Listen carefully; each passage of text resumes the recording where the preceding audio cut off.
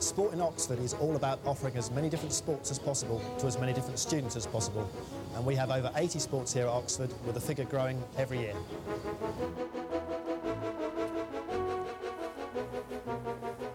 Oxford University's main sporting event doesn't even take place in Oxford anymore.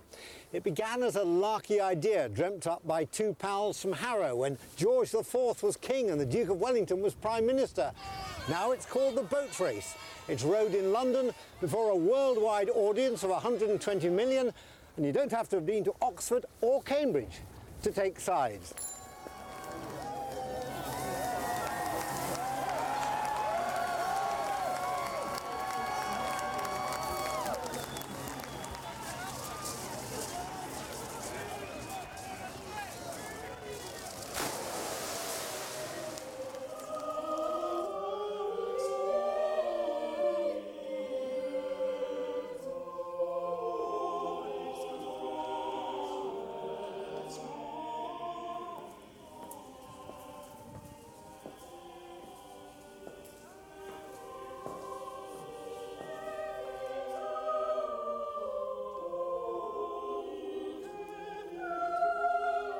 Oxford is a musical city. Choirs attached to Magdalen, New College and here in Christchurch are guardians of a centuries-old choral tradition.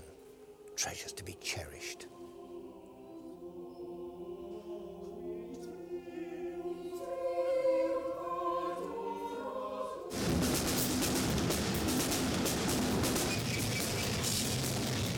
This is performance art, as performed by the students of the Ruskin School of Art. To put it mildly, it's probably a bit ahead of its time. We're the art school of the university. We are a contemporary art school aiming at the cutting edge of the fine art world.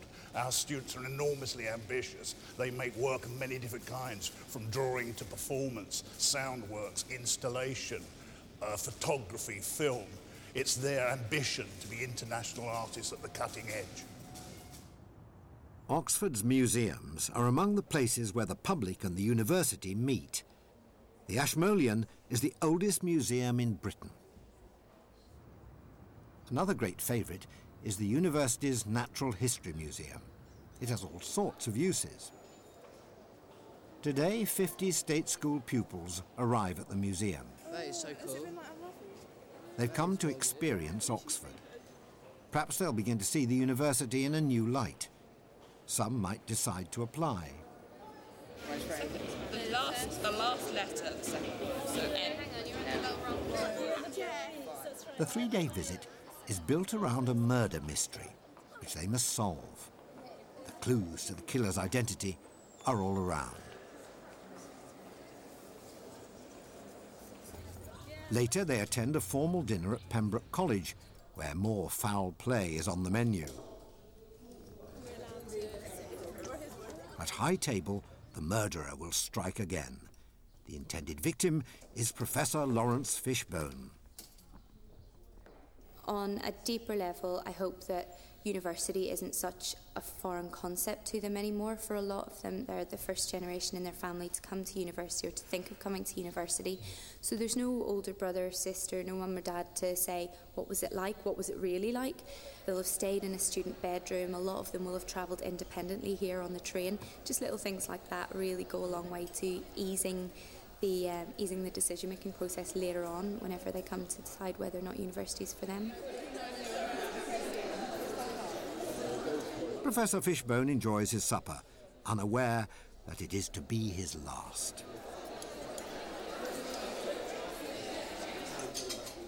One of these profiteroles is poisoned. It is destined for the plate of the doomed professor.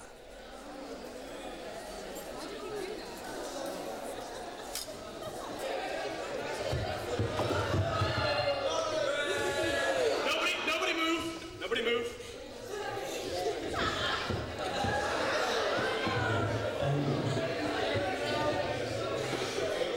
He's dead.